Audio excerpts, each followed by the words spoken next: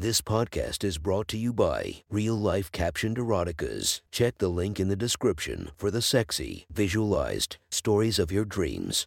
Today's episode is brought to you by Sexy Short Stories. Link in the description for your quick and mischievous stories.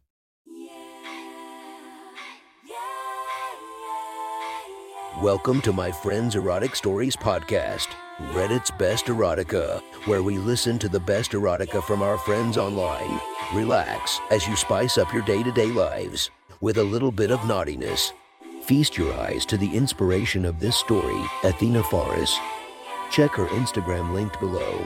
Please enjoy a very hot episode of Your Friend's Erotic Stories.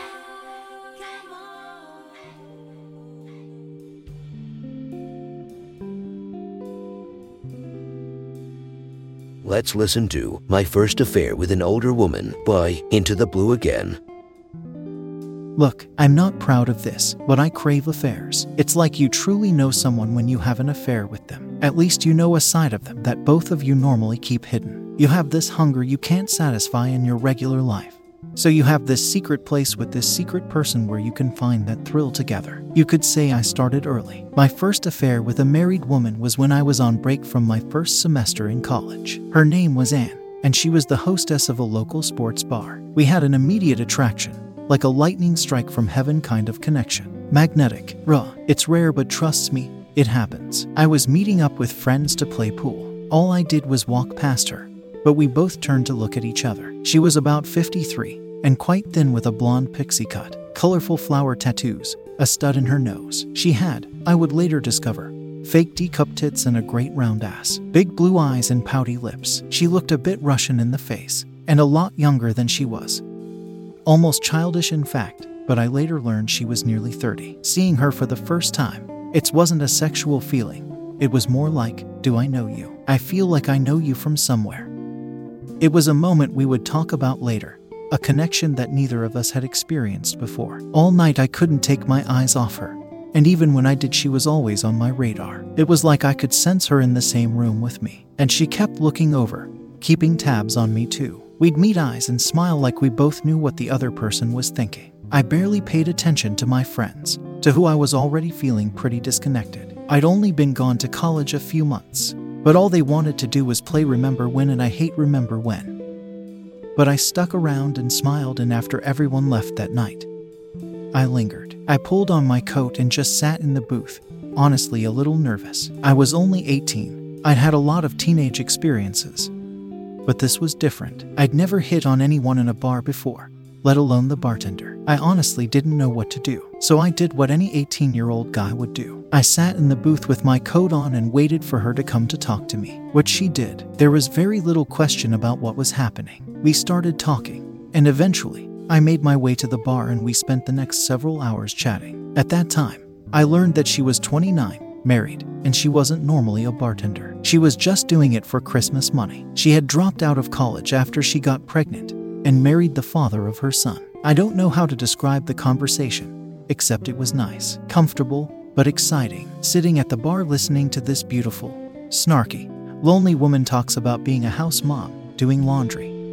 about wanting to finish her degree. She talked about her husband's job, her son's inability to sleep at night. I don't know, it wasn't sexy. We just connected. It was one of those conversations that you're so invested in, you don't even realize how quickly the time passed. I didn't ask her out that night, but a few days later, I went back to see her. I remember this sly smile of hers, as if we saw the same possibilities in each other, the same desires. Some conversation happened, but even at 18, I was a direct, no bullshit kind of person. My exact words to her were, I know you're married, but I was wondering if you'd like to have an affair. She smirked in that way of hers. Sure, we exchanged numbers, and then it was clear we were off to the races, texting over the next several days. She told me she had regular sex with her husband, but it lacked any kind of passion. Instead, it was like pushing a button. She said she truly cared about him.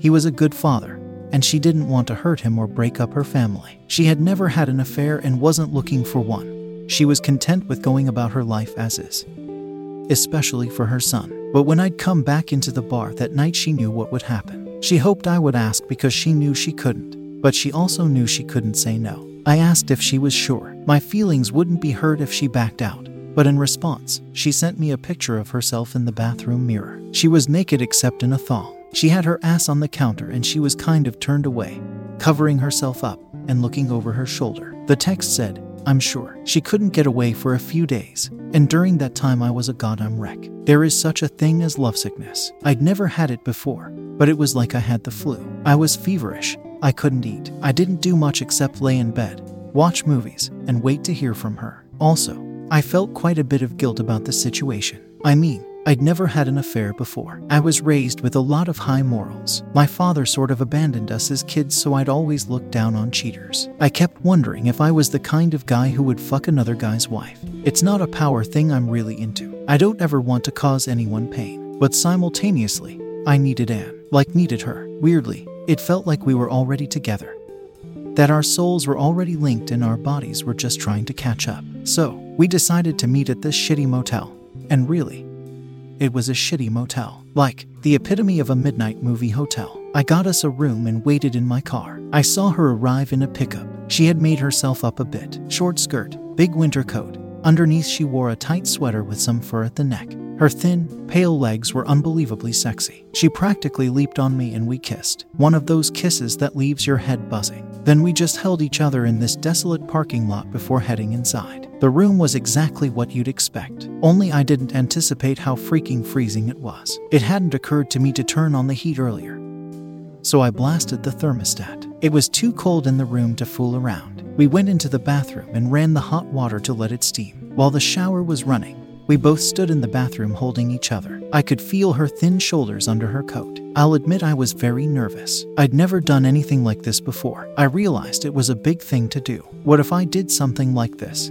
It was going to stay with me. Looking back, we must have been like addicts, just standing there knowing what we needed, knowing it was wrong, hating ourselves for it, but also not being able to help it, knowing we couldn't stop it. I grabbed her, and we kissed. Her lips were delicious, her small mouth and hot tongue sliding into mine. I pressed her against the door and she held her arms back like she was giving into it. Not just sexual desire, but the stirrings of something deeper, of sadness, of thrill, of despair, of pure carnivorous hunger, of forgetting ourselves in each other. And she felt it too. I could feel her arms shaking. She was scared, her breath trembling. When I looked at her, I thought she might cry. But instead, we simply devoured each other. In that shitty bathroom, with the steam rising in a cloud of damp heat, we just held each other as tight as we could and kissed, her tongues sliding together. We were cleaved together like we were trying to combine our bodies with our clothes still on. As we kissed, she made these small, delicate whines, like pleas for more. After that,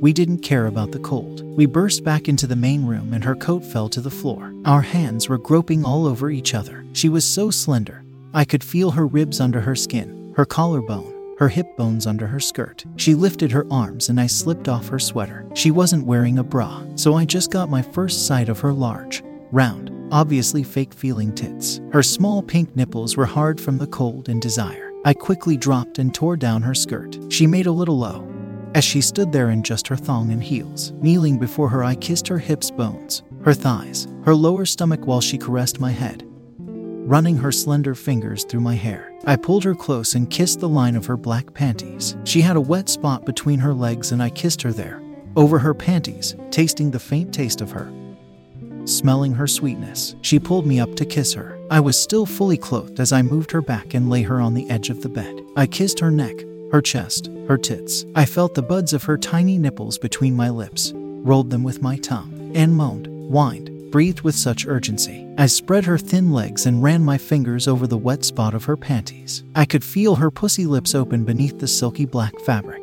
I slid my fingers under the fabric and felt her tiny shaved pussy for the first time. She felt incredibly wet. That was a thing with Anne. She got wetter than any other woman I've ever been with. Her pussy was simply gushing. The small petals of her opening were slick and aching. When I touched her, she shivered and whined. I couldn't take it. I pulled her to the edge of the bed where I kneeled. I pushed her thighs back, tore her panties to the side, and just lapped up her pussy. I devoured her, kissing her lips with mine, tonguing her deep inside, lapping at her clit, teasing it with the tip of my tongue. She moaned so loud, writhing in such terrible pleasure I honestly thought she might be crying. But I wouldn't stop if she had been. I needed to be as deep inside her as I could. I needed to taste her, to lap up her juices, I needed to bury my tongue inside her. She was delicious, gyrating her hips and crying out while I held her thighs back and fucked her pussy with my mouth. And didn't want to come yet, so she pulled me up to her face. "I need you inside me," she panted. She tore at my clothes and I quickly stripped. I was trying to take off my shirt when she dropped to her knees before me and desperately sucked at my cock.